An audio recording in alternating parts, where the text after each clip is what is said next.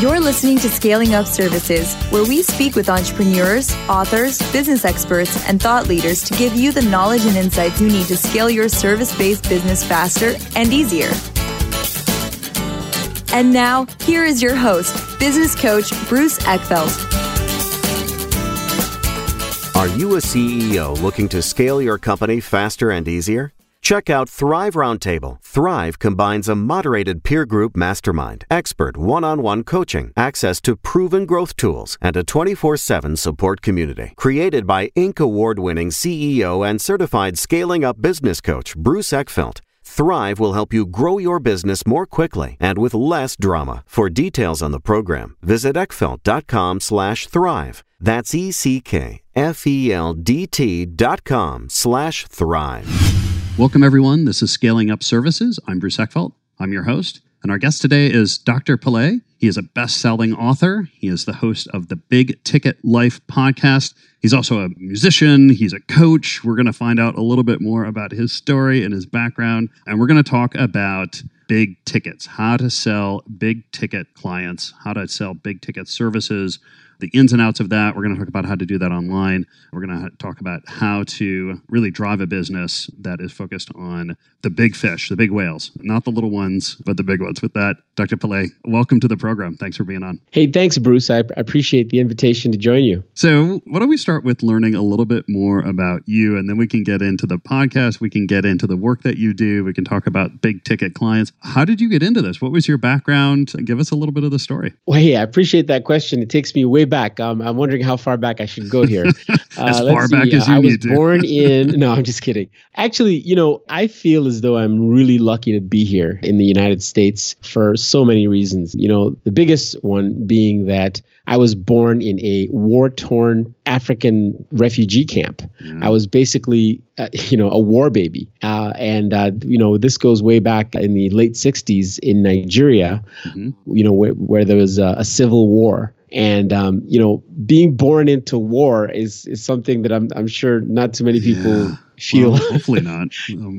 But millions of people were dying. Millions of people were starving. And there I was. My father went to the United States and my mother was left alone with me. And, the thing that happened for me and reason why I'm going way back to that beginning is that, as the bombs were falling and as people were dying and people were crying of hunger and so on and so forth. My mom came up with this, I think, ingenious thing, which is she would sing to me and tell me stories. So in the absence of food and basic necessity and with all the fear around, the music and the storytelling had a way of sort of getting into my mind and my heart, my little mind and heart, and taking away the hunger and all the physical problems that we were going through. And so I think at a very early age, storytelling and, the use of music and storytelling became kind of my thing, if you will. For anyone who sort of believes in the fact that we have a soul that is outside of our bodies, well, my soul has been telling me all my life that I've got to do music and storytelling somehow. And I've been struggling ever since to catch up. And that's why today I'm a podcast guy. Today I'm a musician. And I'm applying both of those things to the world of business. So that's really kind of what got me here and into the format that I'm in right now.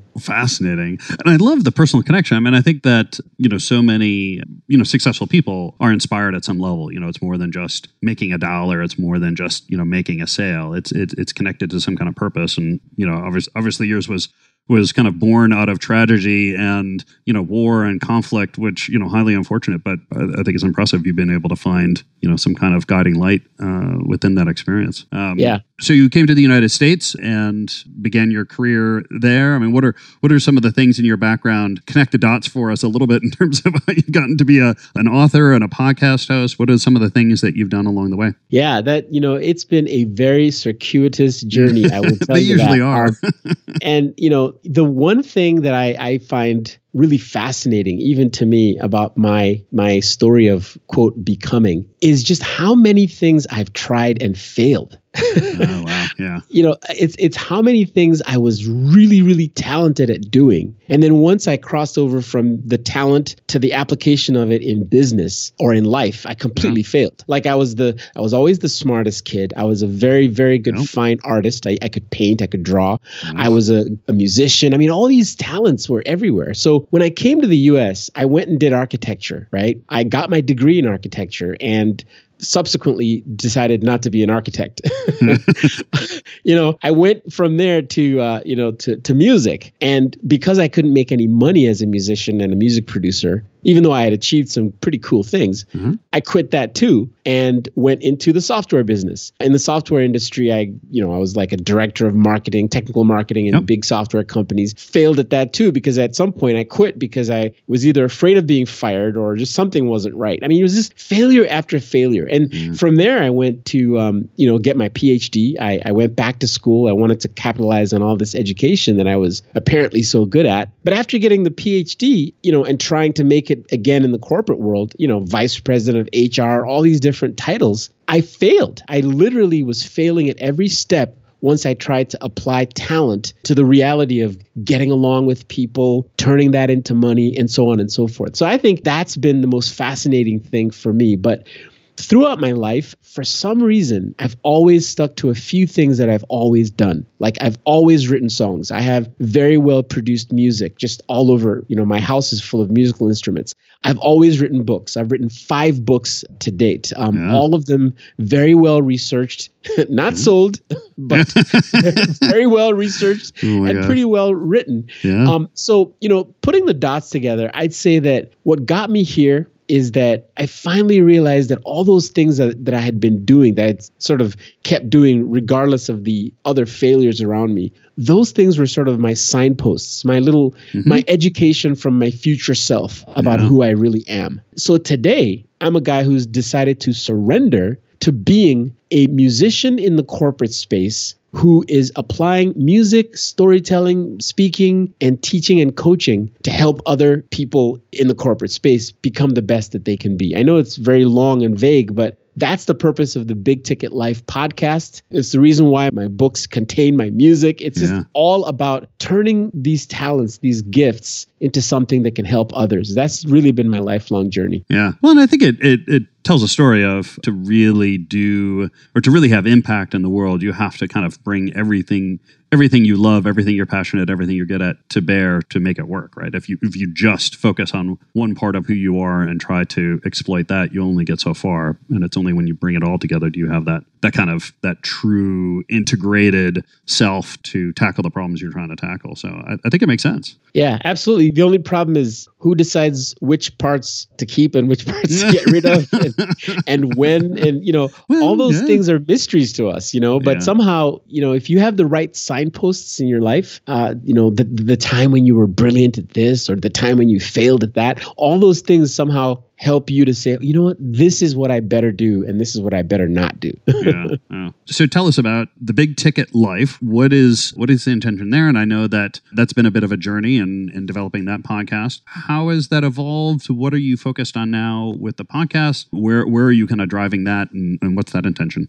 Well, my latest book, my 5th book, is called Big Ticket Clients. You can't catch a whale with a worm. And I like it. Yeah, I know it's kind of a long title there, but the whole idea of big ticket clients was if you wanted to go after, the bigger companies, the longer engagements where people pay more money as a consultant or a coach or an entrepreneur of some kind in the online space, you really cannot get those kinds of clients if you use what I call small ticket marketing and sales strategies. Okay. You have to use relationship-based marketing and sales strategies that are focused on the big picture and the human connection. So I wrote that book with every intention of just really marketing the heck out of it. And at the tail end of the book, one of the solutions that I sort of explain as to how you actually can make those big ticket clients come to you or, sign up with you is podcasting. Of all the content marketing methods that are out there, it's the most exciting, it's the most fun, it's the most engaging, and it's the one way that you can have a one-to-one connection with someone, a human connection with someone in real time, and then take that recording, if you will, and spread it to thousands of people through content over time. So I really stressed that that's one idea for getting big ticket clients in the book. Yeah.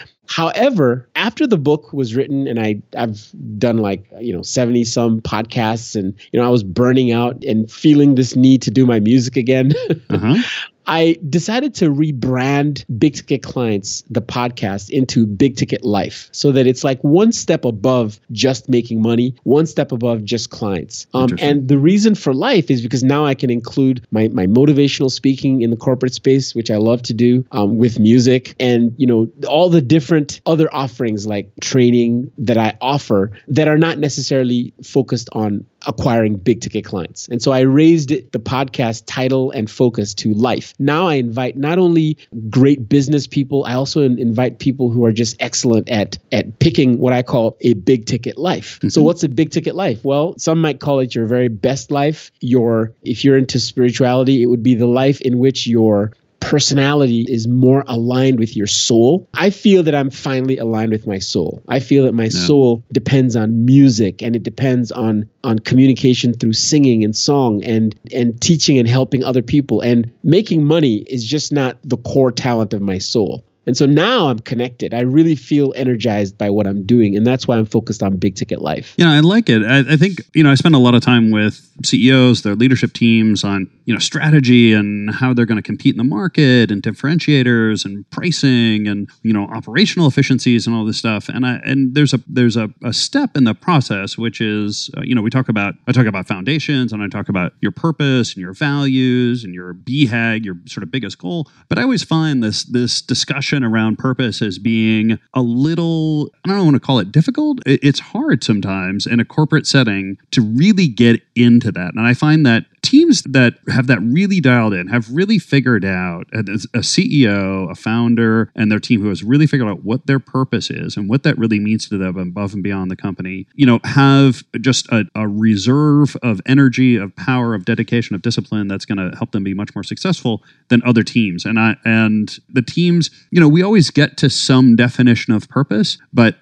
regardless of what we write on the wall or what we put onto the, what we put onto the sticky, I can really tell a difference for those people that are connected and those that haven't. I mean, tell me about what have you noticed in the conversations that you've been having around folks that really have, kind of dialed in this big ticket life? What is it that they've done to, get that energy to get to that level? Do you notice any kind of similarities, commonalities between them? Absolutely. I've had now, I think, 3 podcast episodes since I changed the brand and started inviting, different guests. One of them was Stephen Wessler, who is very well known in the podcast space. Another guy, Joe Serio, and another gentleman, name is slipping off my head now.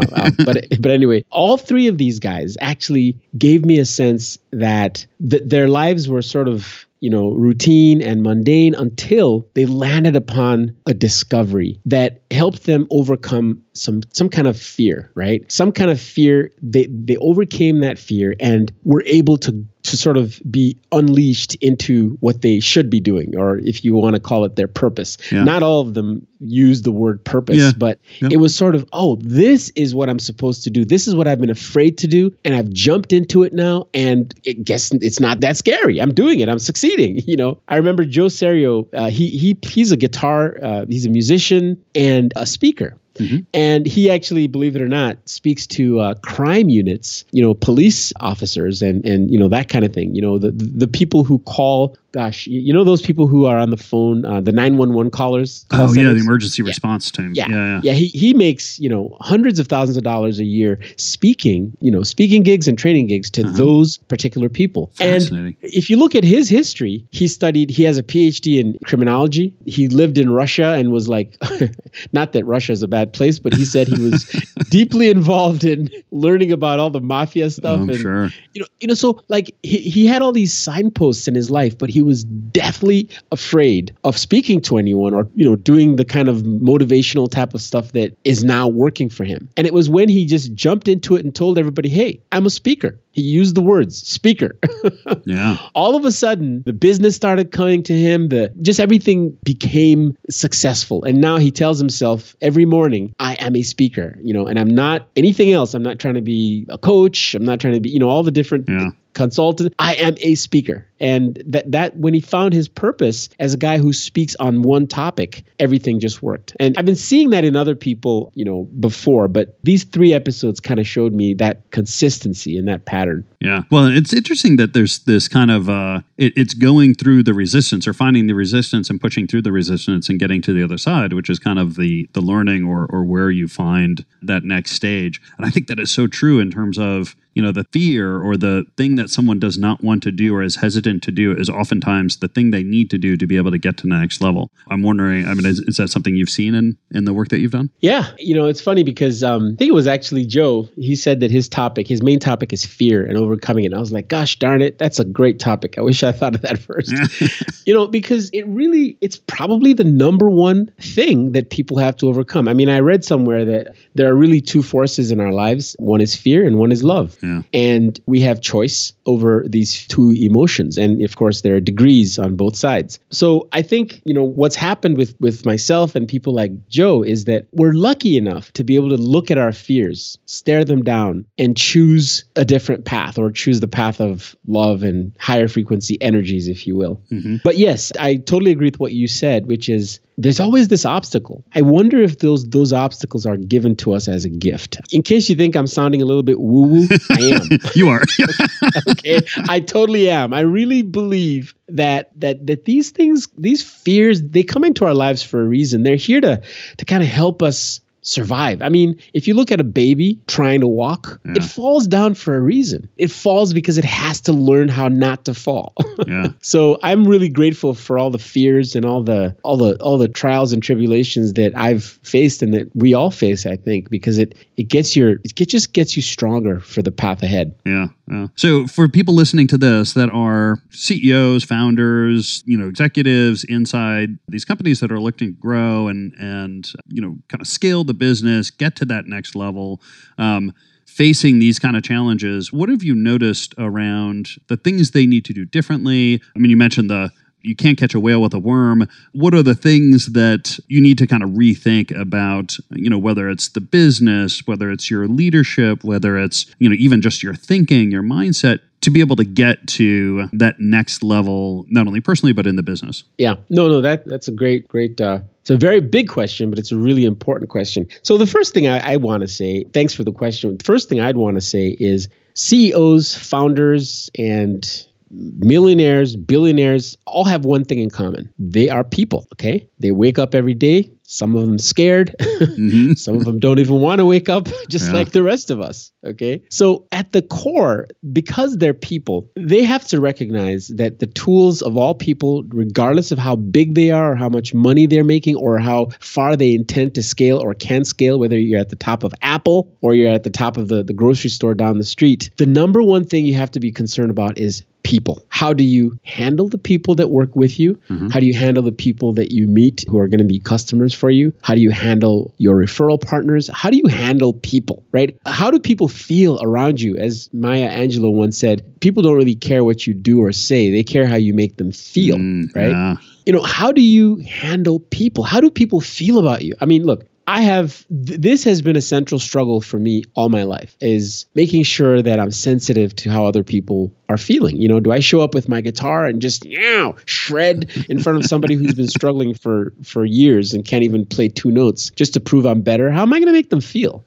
Yeah. So people, they've got to be great at people skills. Forget the fact that it's a soft skill. People are everything. That's the number one thing. Yeah. The second thing I would say regarding how to scale a business, sort of the external component, is, again, remember that it's relationships between your company, your business, and the outside world, whether it's relationships through partnerships. A lot of people forget that your second most powerful way to make money is referrals.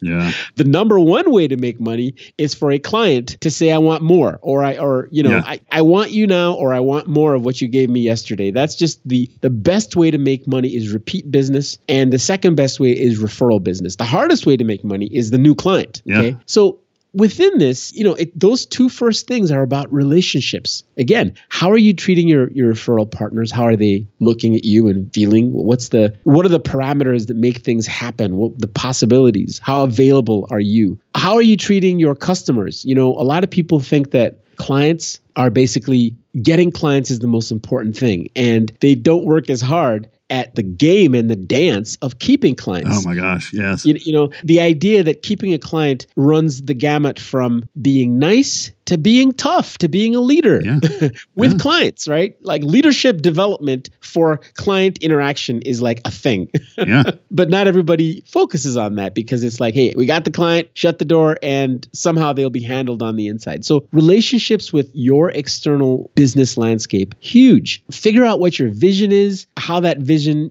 how people interface with that point of view, how available you are, all those things that have to do with your relationships with clients and so on. And then the last thing I would say is, as you said, Bruce, leadership. The only thing I would say regarding leadership is that it's a very crowded field. Everybody talks about, leadership definitions, and they talk about charisma and a lot of things. And all those things are valid. I would suggest, though, that the strongest leadership thing that needs to be worked on is mindset. What is the mindset of a leader? Because that determines thoughts, it determines actions, and then interactions with other people. And then you could just, roll the dice and you just get, you just get the domino effect from there. But it's all about, who does this leader really think she is? What's her mindset? Mm-hmm. When she wakes up and shows up at work, what is she bringing with her? And it's your energy, whatever you want to call it. It's important that it's positive and that it's motivational for other people, and so on and so on and so forth. Have you seen anything, techniques, strategies for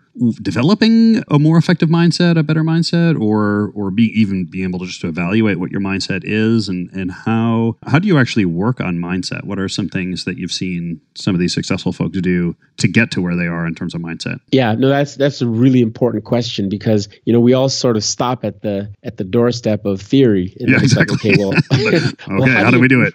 How do you move this thing forward? Sorry if I sound a little bit of woo-woo again. That's fine. Go for it. But I would love to start by thinking about, the mindfulness of a person, okay? Yeah. Their ability to review their own thoughts and review their own actions sort of as an observer. A lot of people sort of just live, they sort of go through the day, but there are people who've developed, and this could be through, mindful exercises or meditation or praying or whatever you want to call it. But some people have developed a way of really being able to just step outside of themselves and watch their own behavior, their own thoughts, the things they've done in real time, and assess them and make corrections like in real time. That's like a skill. I'll give you an example of one way to be mindful that is very inefficient, but makes the larger point. Mm-hmm.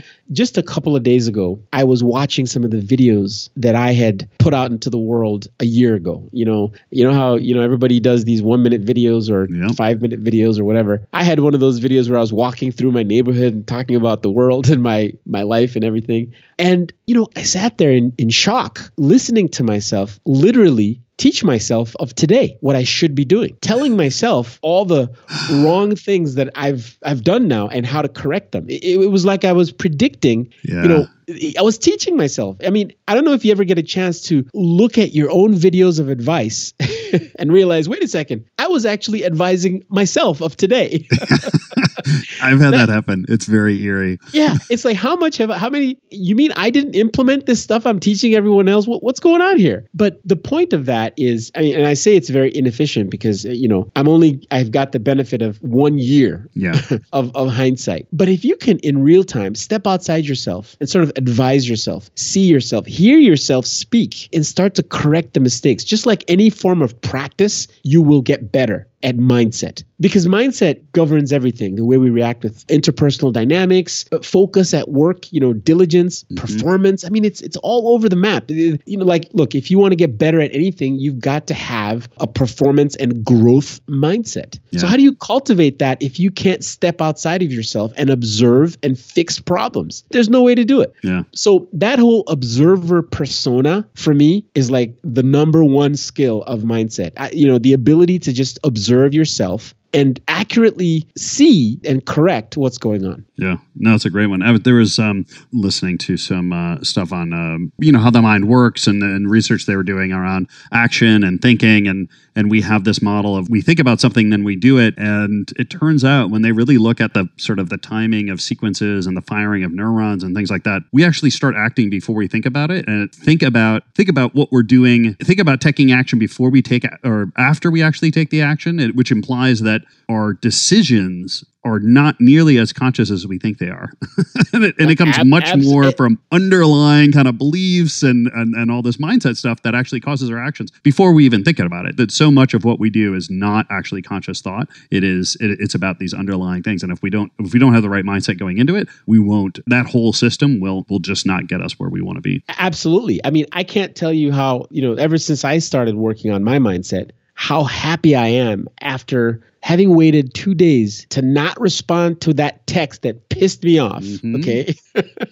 And realizing that 2 days of waiting and not taking action was the one thing that saved my whole whatever. You know what I mean? Yep. So yeah, you're right. Being able to think clearly, I know it sounds so cliche, but gosh, it's not common. It's not easy to do. Yeah. I know you do a lot of work with folks online and using various kind of digital technologies and stuff to develop the business, develop relationships. Tell me a little bit about some of the stuff you've learned, both in the work that you've done, the clients you've worked with. Mention that relationship is the number one thing, your relationship with people, and certainly with service-based businesses, that is the crux of it, right? Is how do we build and scale a company that is fundamentally about these relationships? In this kind of modern age of digital technologies and video and everything mediated through computers and things like that. What are some of the strategies, or what are some of the lessons learned or insights you've developed in building businesses that have this virtual component or this using the computer, online communication? Yeah, no, that's a great point. I would say that the number one digital revelation, if you will, that I've had is in the word funnel. Okay, Everything is a funnel when it comes to acquiring clients online or keeping clients online. If you can think in terms of a funnel, meaning a series of stages and gates that are not necessarily physical, but they're behavioral and they're psychological. Okay. If you can think of everything as a story that is being told and a set of sort of funnel gates that people have to cross through to get to the end of that story, that's the framework that really allows you to have a handle on your digital success. So what do I mean by that? What are the details? Okay. Yeah. So for example, in my book, Big Ticket Clients, I talk about the idea of a big ticket story. Now, it just so happens that I'm spelling out the word STORY as my funnel because it just kind of works. It's cheesy, but it's fun. So those STORY represent the funnel phases and gates, the stages and gates that a typical client has to go through to become your client, become successful at what you're doing for them, and then refer you to others, right? It's the whole life cycle of that client. So the first stage is they are a stranger to you. And so as a stranger, they need to be treated in the way a stranger would be appropriately treated. So for example, you wouldn't walk up to a stranger and say, "Hey there, I kind of like you, let's get married." That's like not going to work for most people. Okay. Yeah. So you treat a stranger. And if it does work, that's a different issue. Yeah. That's a different problem. Yeah. Or whatever. Yeah. So how would you approach a stranger? We all want business. We all want to expand and scale. And how do you approach a stranger? Well, if you think through it, how about approaching a stranger with reciprocity, right? By saying to them something like, "Hey, I have this thing. It's completely free. If you want it, have it. And you ask for absolutely nothing in return. Most people will take that bait, if you will, because it's very low risk. And, as a stranger, hey, if you're offering this thing for free and it's a great thing, I'll take it. And what's an example of a free thing that could allow you to indirectly build relationships with a stranger? Podcasting. Okay. So that's a great place to start. That's a digital technology like podcasting would fit inside the stranger phase because it works with the psychology of strangers and it helps you move from strangers to the next phase. Now, what's the next phase? Trust. T. In the trust phase, you've got to build up. You know how people say people have to know you, then like you, and then trust you before they'll buy from you? Yeah, that's where you build that stuff up, right? So how do you build trust? Well, if you think about it, again, remember, these people have all been strangers and now you've sort of brought them into your funnel, maybe through a podcast or through something else, but they're aware of you. They're receiving your emails or something. How do you build trust? The number one way to build trust is to spread your content that makes them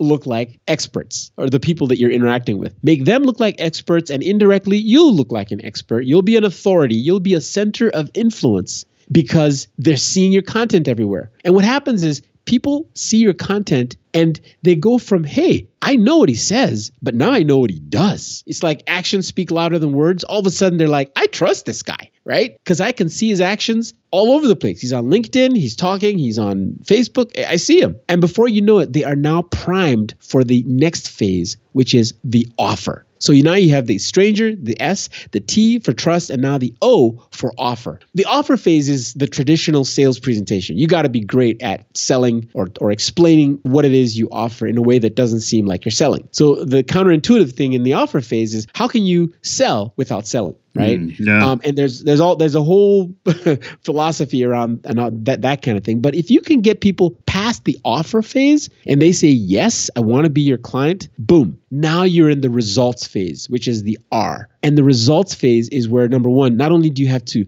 develop results that are positive, but you have to turn that client into a referral partner. Yeah. That's very important. The client becomes not just someone to serve, but also someone who will tell your story for you. Okay. And if you can successfully do that through the success you deliver, the testimonials you ask for, whatever, then you move them into the last phase, which is Y, which stands for you, because now they become advocates. They go out into the world and tell the story of you. That's the life cycle of a true, client acquisition process. I think it was Peter Drucker who said the purpose of business is to acquire a client or get a customer or something like that. I would say the purpose of business is to get a customer, keep a customer, and then make that customer refer you to other customers. Yeah. It's funny. I find so many, so many businesses that, I'll have them, map out their kind of sales process or their customer life cycle or their customer journey. And they all end it with, okay, contract signed. Yeah, exactly. I'm kind of like, wait, you're missing two big steps. You're missing deliver value. Like you're missing the delivery process, and then you're missing the referral process, right? I mean, our goal is to make these people you're working with, advocates for you to get more business. You want them out there promoting. That's exactly the case. People stop at the O. S, strangers, trust, and then offer. After the offer, they get the client and they're done. Yeah. They don't work as hard on the leadership skills required in the results phase. They don't work as hard at getting that referral in the U phase. And that's the key to getting a really good customer cycle going. Yeah. So we're going to hit time here. If people want to find out more information about you, about the Big Ticket Life podcast, what's the best way to get that information? Best way is to go to my website, which is drpele.com, drpele.com. Alternatively, I'm on LinkedIn. I think it's, whatever it is, Dr. Pele, you'll find it. I'll put it in the link. I'll put it in the show notes. Yeah, so they got it. But the website's the best thing. And I would say, hey, if anyone's interested in bringing me in as a speaker, just to share, share some of this stuff and help people, I'm open for that. Love that. I would encourage everyone to go check it out. Website's great. Podcast is great. I've been a guest on the podcast, so I'll plug that one. Thank you so much for taking the time today. Good conversation. I think it's really helpful for these folks to really dig into that purpose, understand how they're going to connect with that bigger picture and how to get that big ticket life going. So thanks for taking the time today. Thanks, Bruce. It's been amazing talking with you. I appreciate it. You've been listening to Scaling Up Services with business coach Bruce Eckfeldt. To find a full list of podcast episodes, download the tools and worksheets, and access other great content, visit the website at scalingupservices.com. And don't forget to sign up for the free newsletter at scalingupservices.com/newsletter.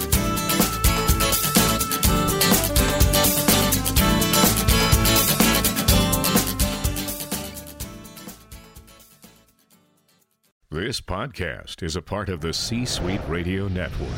For more top business podcasts, visit c-suiteradio.com.